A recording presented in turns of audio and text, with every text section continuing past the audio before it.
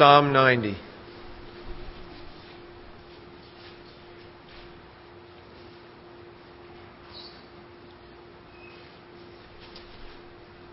Tonight we're going to look at a prayer of Moses. And he's listed here, it says here, a prayer of Moses, the man of God. So often a man of God or a woman of God or a teen of God is a person of prayer. How much we spend alone with the Lord is reflected in everything we do, everything we think, every place we go. As we just spend one-on-one time with Jesus, it's reflected in everything we do.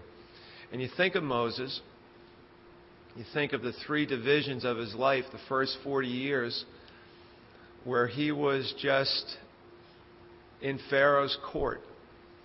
You know, as a little infant, he had no control over his life, but his mom, being a woman of faith, put him in a body of water and trusted that the Lord would guide him and protect him when all the infants were being slaughtered. And we know the story that God was faithful. Moses' name means drawn out, and eventually he was drawn out by Pharaoh's daughter and raised in Pharaoh's court. So you have 40 years Moses is in Pharaoh's court. And so many times, Egypt is a type of the world. So we can relate to Moses as being a person of the world. Because before you and I accepted Jesus into our hearts as Lord and Savior, we were embedded in the world. Just like Moses was.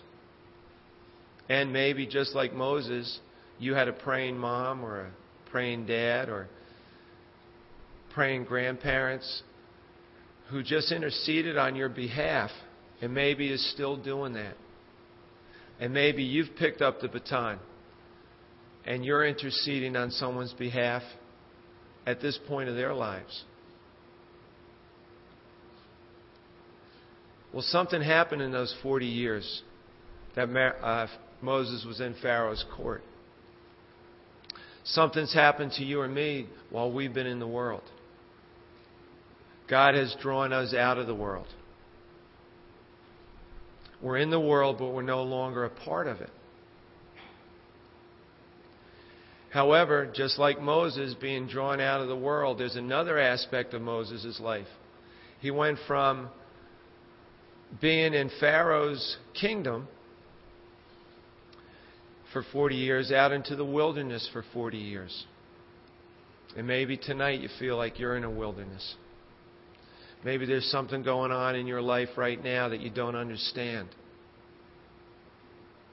And like Moses, maybe you feel detached. Here's Moses, he's a shepherd, and he's been shepherding sheep for 40 years. And check this one out. They're not even his sheep. They're his father-in-law's.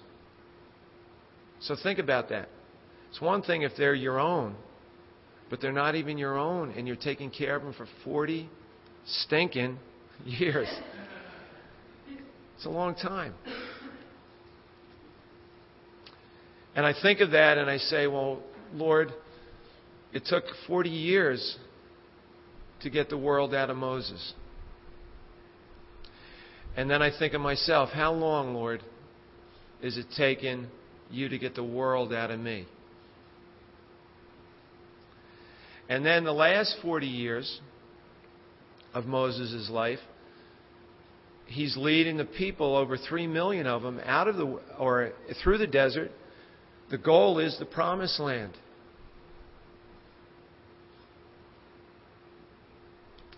But only 2 actually make it out of the promised land. The generation, the group that Moses leads out, all die in the wilderness because of their complaining, because of their disobedience. But there's some neat aspects in the psalm that we're going to look at tonight. And what I'd like to just encourage you is, maybe you're at the point tonight where God needs to break you down. Maybe you're at the point where God wants to build you up.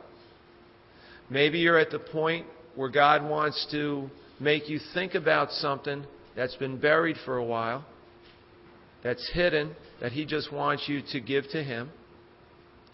Whatever it is, my prayer is that the Holy Spirit just leads you to that spot that you can be like the men who came out of the wilderness and entered the promised land.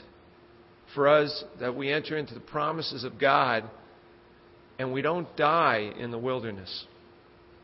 That we move on from where we are into the places God wants us to be. In verse 1 it says, Lord, you have been our dwelling place in all generations. We know the verse that God is our refuge and our help, that He is our strength. But I want to ask you tonight, is that something that you have experienced, or is it still just a verse in the Scriptures? You know, these 3 million people that were in the wilderness, their fathers and their grandfathers before them never really had a permanent dwelling place. They moved from one place to another. Moses, throughout his whole life, whether it had been in the courts of Pharaoh, to the wilderness, to the time he died, he never had a permanent dwelling place. But yet he can write, Lord, you have been our dwelling place. He found out that this world was temporary. Think about it. Think about when you were growing up, the house that you lived in. I doubt any of you are still living in that house today. But yet for that time, it was your comfort. It was your home. You were relaxed there. You felt safe there. That was your dwelling place. God wants us to be in Him, where He's our comfort. We relax in Him. He's our rest. We see the faithfulness of God in verse 1. In all generations, He is our dwelling place. It doesn't matter what comes or goes. You and I are getting every day closer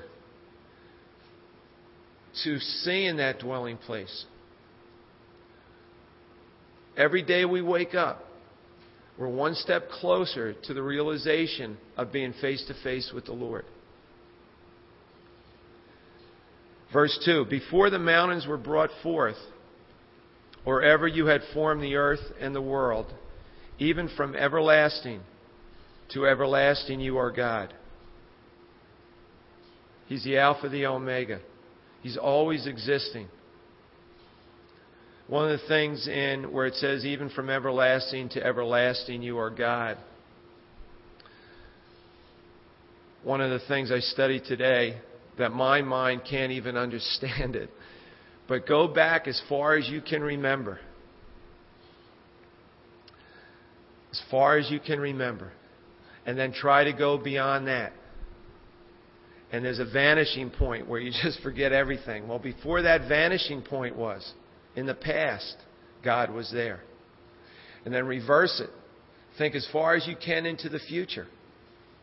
And then go beyond that. And God was still there.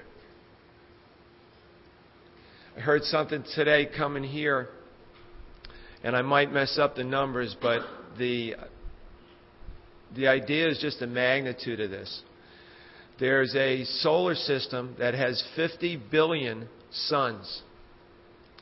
And the width of it is like 50,000 light years is the width of it. So when you think of the vastness of that, think of how tiny our biggest problems are. He's God. He's got everything wired. He's got everything under control. Verse 3, you turn man to destruction and say, return, O children of men. You turn men to destruction and say, return, O children of men. One of the verses I thought of when I was reading this was, from dust we came and to dust we will return. A little girl heard of that verse one time in Sunday school. And when she went home, she woke up one morning, looked under her bed, and saw these dust balls. So she ran down and said, Mommy, Mommy, there's a man under my bed, but I can't tell if he's coming or going.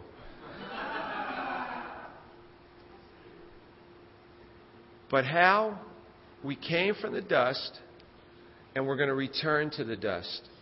And how He is the potter and we're the clay. Even as I teach here tonight, my prayer is, Lord, anything that I'm reading from Your Word, just chisel away at any hardness.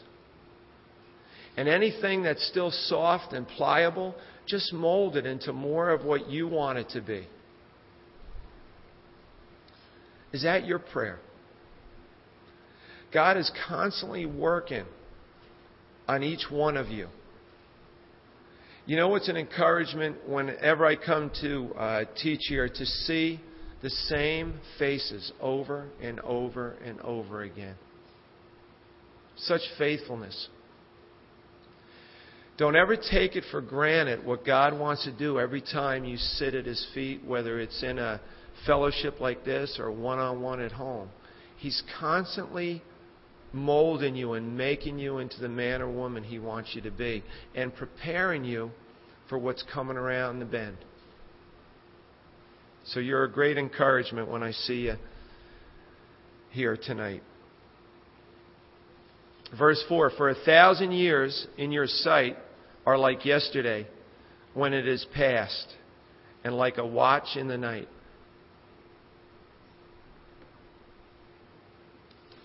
People criticize the Lord. And I don't know if you've ever been in a conversation with people who says, well, you know, the Lord says He's going to come quickly. But where is He? It's been over 2,000 years, you know, since Jesus was on the face of the earth and said these teachings. You know, He's not going to come back. One of the things you can say to them is say, well, you know, that a day is like 1,000 years to the Lord. So in effect, He's only been gone a couple days. You know, we can lose sight of how in the whole frame of eternity, how long is 70 years? How long is 80 years in the realm of eternity? It's very minute. But we get caught up in the time where God is outside of time. And even that is a concept that I start getting a headache when I start thinking about that one.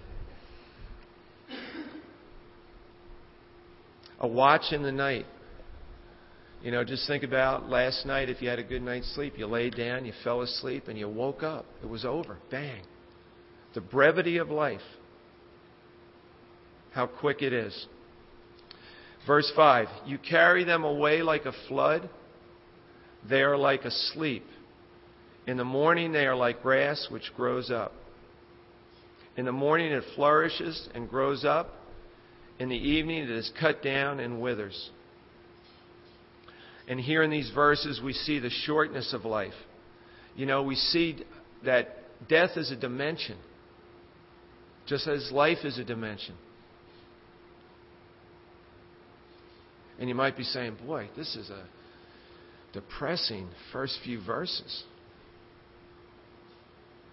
Well, it can be if you don't know where you're going. Can easily be. But again, remember, Moses is at the point right now where he's writing this,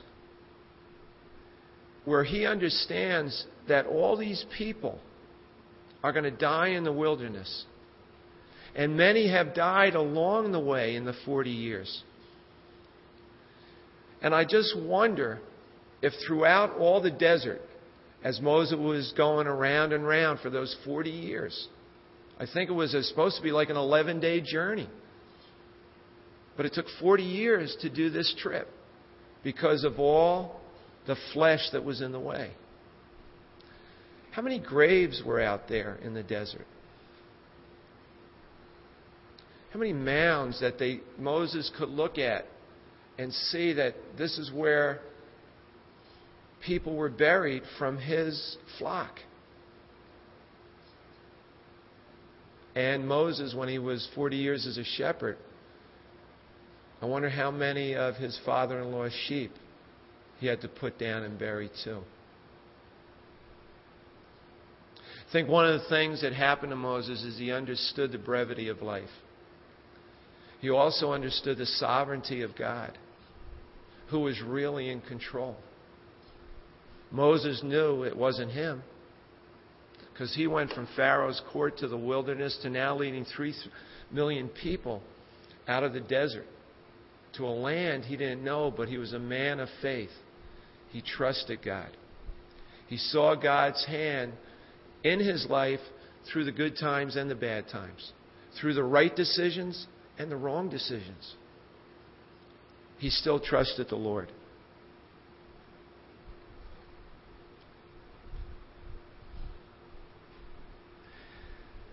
How do you feel and how do I feel when there's death in our lives? Does it spur you on to be closer in your walk with the Lord, knowing your frailty, knowing that your time is short? I wrote down a couple things here.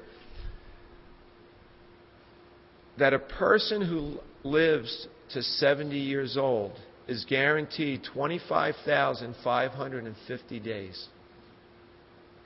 If they live to 80, they're guaranteed 29,200 days. Check this one out. If anybody is 35 years old, they have 12,000 days remaining before they hit that 70-year-old mark. So they were given, let's just base it on 70, 25,550 days. 12,000 days left if they're 35. If they're 55, they have 3,475 days. That's a trip when I wrote this down. Because when you say 25,000, those are a lot of days. But when you start getting 3,000 or 3,400, you're saying, holy mackerel, we're running out of time. Do we keep it in perspective? I know many times I don't. Maybe at the birth of a baby, the death of someone, maybe when you prepare a teaching, you think of the brevity of life and how time is really rolling along. And how many times you think the time's rolling along for everybody else but yourself, right? You say, oh boy, that guy looks older. And he's 20 years younger than you when you say that.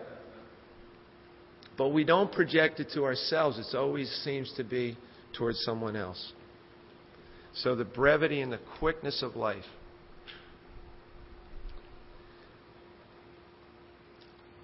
Verse 7, for we have been consumed by your anger, and by your wrath we are terrified.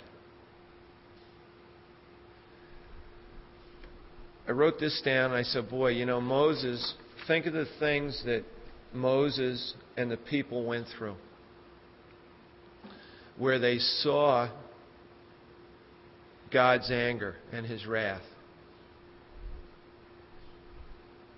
I think some of the things that just came to my head when I was doing this was the angel of death with the blood on the doorpost, where there was crying throughout all of Egypt for the firstborn that was killed. I think of God's wrath and his anger when the Egyptian army was just drowned in the Red Sea. I think when Moses came down from the mountain and the earth opened up and swallowed all those guys that were in rebellion against God. Boy, I tell you, we can see that. just thinking about it now, we see it. Can you imagine being a person who saw each of those things take place? And the impact that must have on your life. But at the same time, think of the humanness of the people who went through it, that in just a week, 2 weeks, a month later, they go back to complaining, even though they saw the power of God. That's scary. That's scary to me. To understand that we could fall into that apathy and that hardness to not keep the freshness of the power of God in our life daily. And that does not have to be. Doesn't have to be. As we sit at the feet of Jesus, as we pray, as we read His Word, as we fellowship one another, we just kept getting built up stronger and stronger and more alive. Not more hardened, but more alive and fresh. Verse 8, you have set our iniquities before you, our secret sins in the light of your countenance.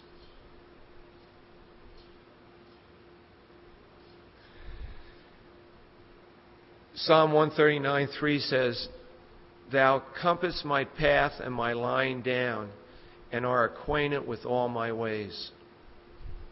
Verse 4 says, For there is not a word on my tongue, that you, O Lord, knowest it altogether. And then Job 34:21, For his eyes are upon the ways of man, and he sees all his goings. Think about all the things that God knows about you and me, even the things that we've forgotten, that He knows. However, the great news is, if you are washed in His blood, all that stuff that you recall, God doesn't even know it anymore. He's cast it away. So maybe you're here tonight and you're one of those people remembering last week, last year, 20 years ago. And it's keeping you stumbling in your walk with the Lord. You need to claim the promise of God that He's cleansed you from all that sin. It's not there anymore. That's a lie of the enemy, and God wants you to move on. That can be the very thing that's keeping you in your wilderness experience with the Lord. Bury it. Bury it. That's my encouragement to you. Bury anything that's old. Bury it in the desert. And walk away from it into the promises that God has for you. That's so important. Doesn't matter how young or old you are. That wilderness experience is someplace that you want to move from and be in the position where God can really bless you and use you in a special way.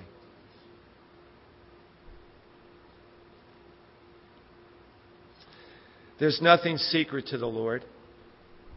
He is light. There's no darkness in Him. When He comes into a situation, He magnifies and brightens up anything in there, anything in your heart that He wants you to know. Well, when He shows it to you, give it to Him. Just put it at the foot of the cross. One more thing to put at the foot of the cross. There's enough ground there for everybody. And then just move on. Verse 9, For all our days have passed away in your wrath. We finish our years like a sigh.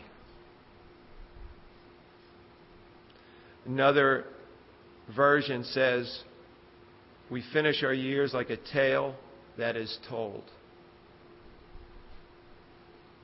I always liked the analogy when I first heard it that God is above all things and He sees our life like a parade going by. He sees the beginning, the middle, and the end. He knows everything. He knows how it's all going to work out. We don't. So why do we worry about it when we can just put our faith in the one who knows the beginning from the end? How easy does that sound, when I say it?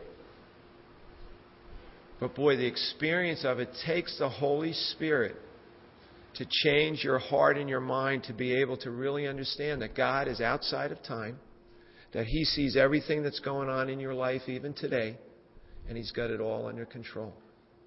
The biggest thing is that He's number one and that we see Him before we see any other situation or any other person or any other problem in our life.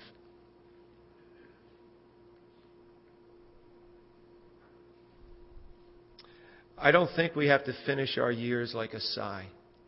You know, these people were promised by God that they were going to perish in the wilderness. They were not going to go in to the promised land. But there's an encouragement here when we get to verse 12 on that will come back to what I just said to you here. But if anybody needs to have sighs, it's these people that weren't going to enter the promised land. They were going to die in the desert. But Moses, who is a type of Christ, is interceding on behalf of these disobedient people. Guess who's interceding on your behalf and my behalf, even right now as we sit or I stand here? Jesus. 24/7, 365, He's interceding on your behalf. He's praying for you. That is a great encouragement, or it should be. Verse 10, the days of our lives are 70 years, or 25,550 days. And if by reason of strength they are 80 years, or 29,200 days. Yet their boast is only labor and sorrow, for it is soon cut off, and we fly away.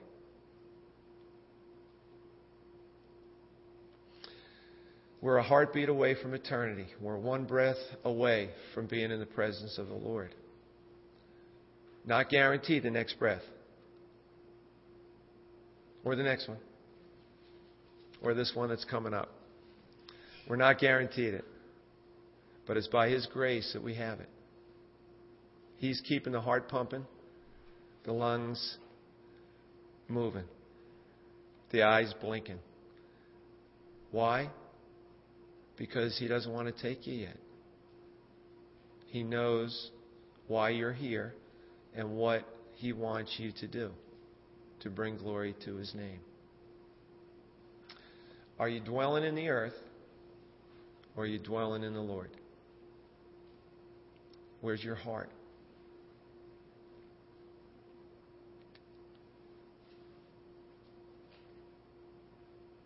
Verse 11, who knows the power of your anger? For as the fear of you, so is your wrath.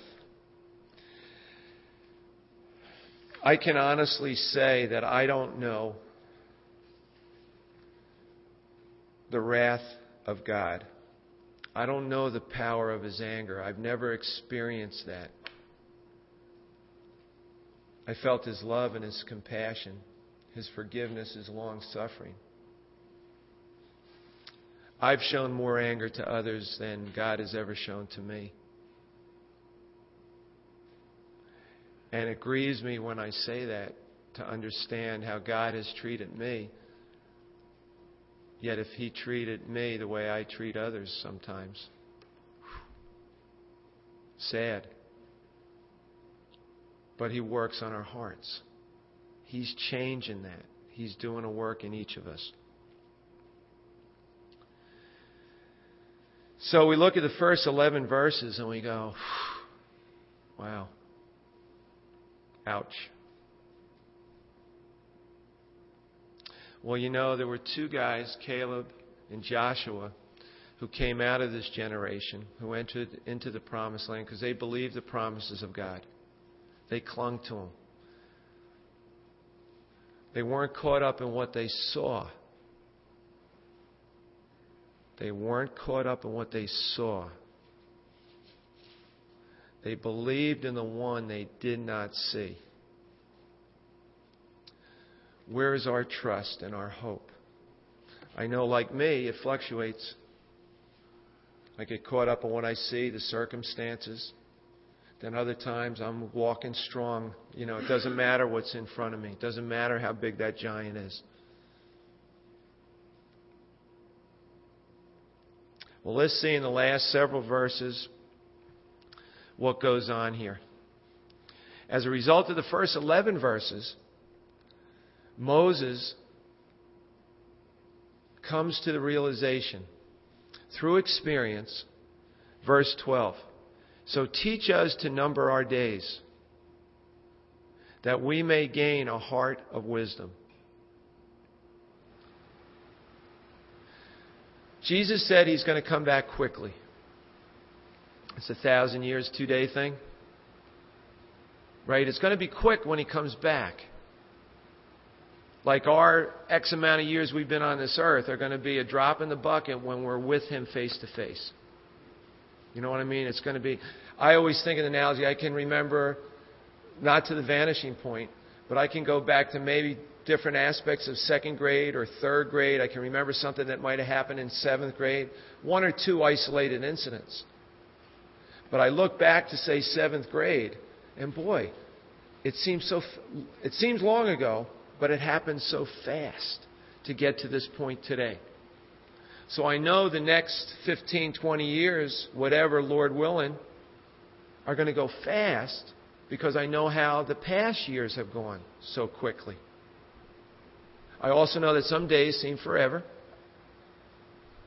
Some weeks seem like a month.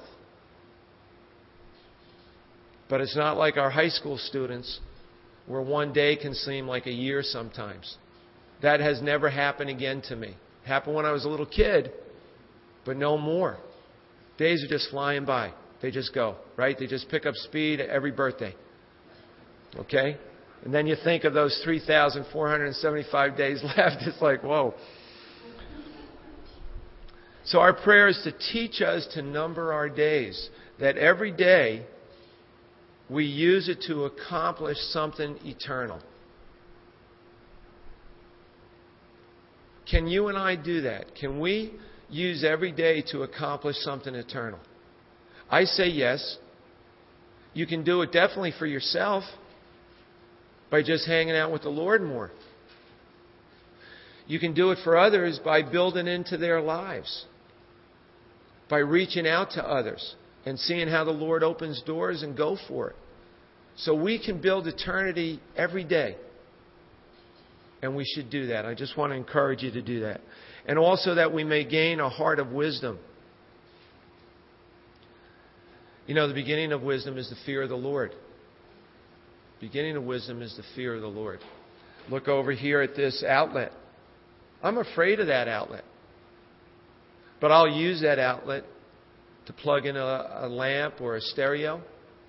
And it will produce some good things that we can use in a positive way. But I will not go over there and stick a knife in there or a paper clip because I have a healthy fear and reverence for that outlet.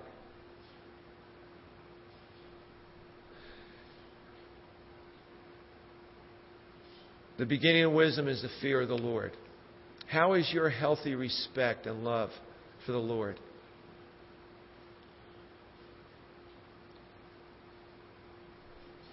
Verse 13, return, O Lord, how long?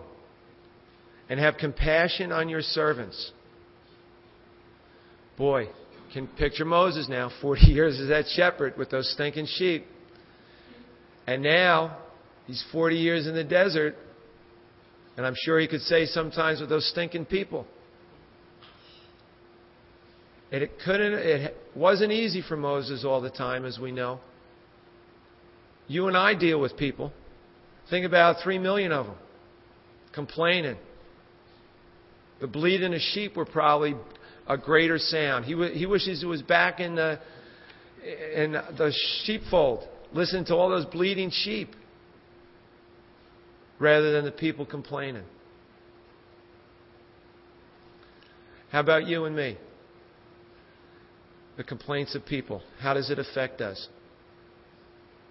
Could be within your own family. Could be on the job.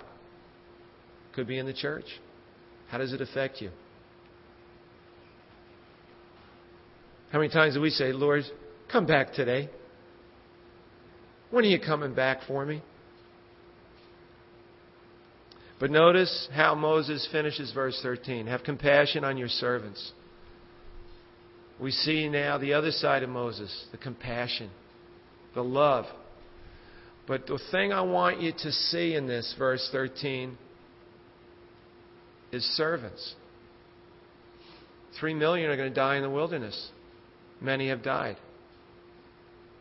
You notice the adjectives that he uses. Servants. They're not lost. Yeah, they're not going to enter the promised land like Joshua or Caleb. But they're still servants of God.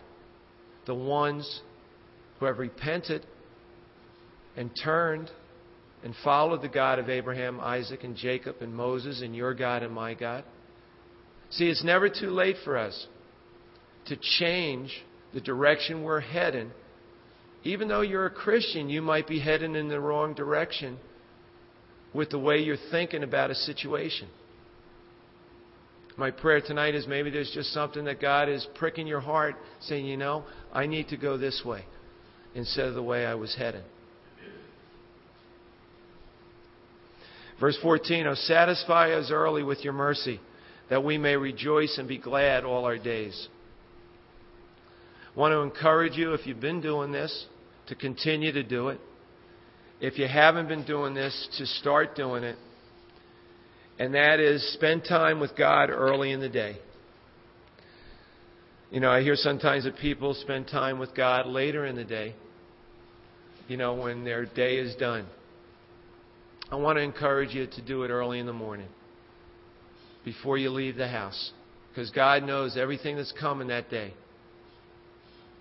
And even if it's just a few minutes in the morning spent with Him, I think it's better in the morning than at night after everything's hit you all day.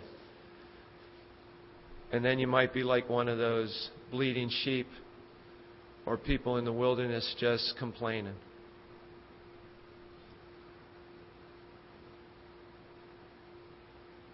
When do we have the joy? When we're dwelling in His presence. The end of that verse 14. We may rejoice and be glad all our days when we spend that time with Him, when we're dwelling in His presence, and He's our home. If you're not rejoicing and being glad each day, understand it's simple to remedy. Just sit with your Lord. Find that time to hang out with Him early, so He can bless you and strengthen you, and He'll be the joy of your day. Each day is given to us by God, so in return, give God each day. Just give it to Him back. Verse 15, "Make us glad according to the days in which you have afflicted us, the years in which we have seen evil." I hope your days, throughout all the days that you've had up to this point, you can say, well, I've had a lot more good days than I've had real bad or terrible days or afflicted days. I hope you can say that there's been more good days with the Lord than bad days that I can remember, even though at times maybe those bad days seem forever. And hopefully those bad days just brought you to a greater appreciation of your Savior and your Lord, and drew you closer to Him, and as a result, He was closer to you.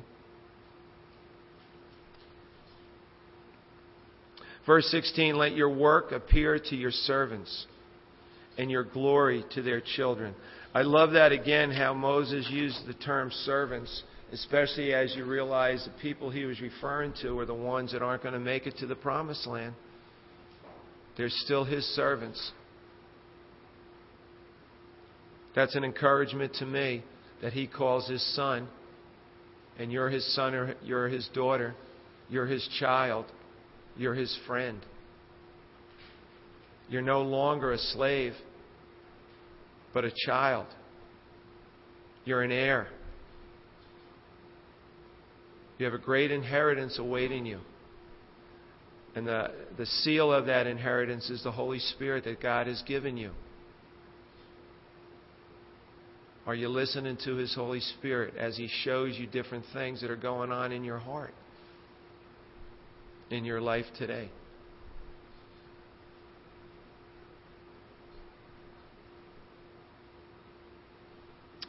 Verse 17, and let the beauty of the Lord, our God, be upon us, and establish the work of our hands for us.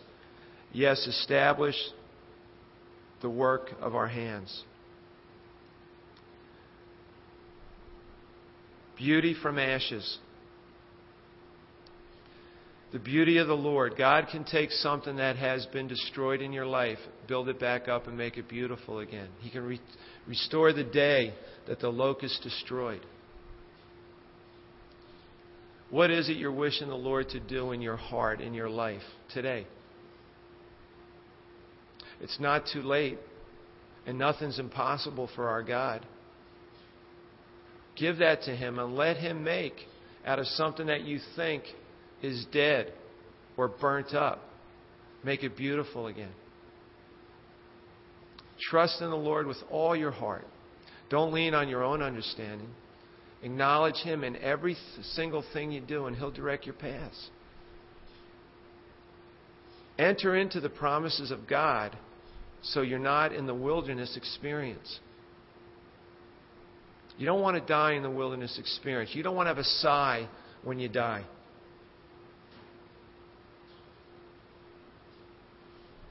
You want to have the beauty of the Lord. You want to have the joy of the Lord. You want to have the expectation. Let's go. Let's go for it.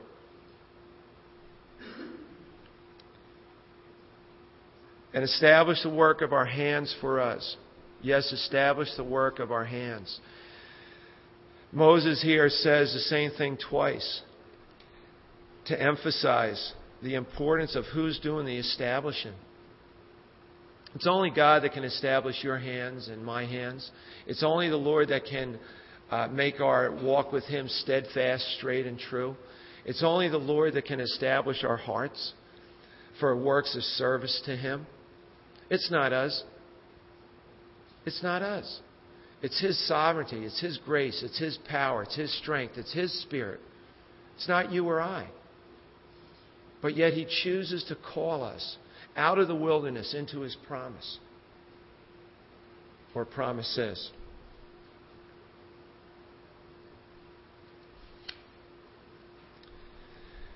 Two Corinthians 3:18 says, but we all with open face beholding as in a glass the glory of the Lord are changed into the same image from glory to glory by the Spirit of the Lord.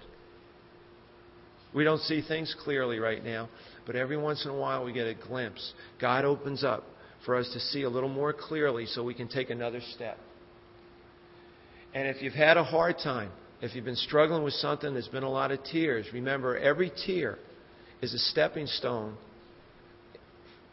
towards the promises of God, toward a greater realization of what God wants to do in your life, so you see Him more clearly and love Him more dearly.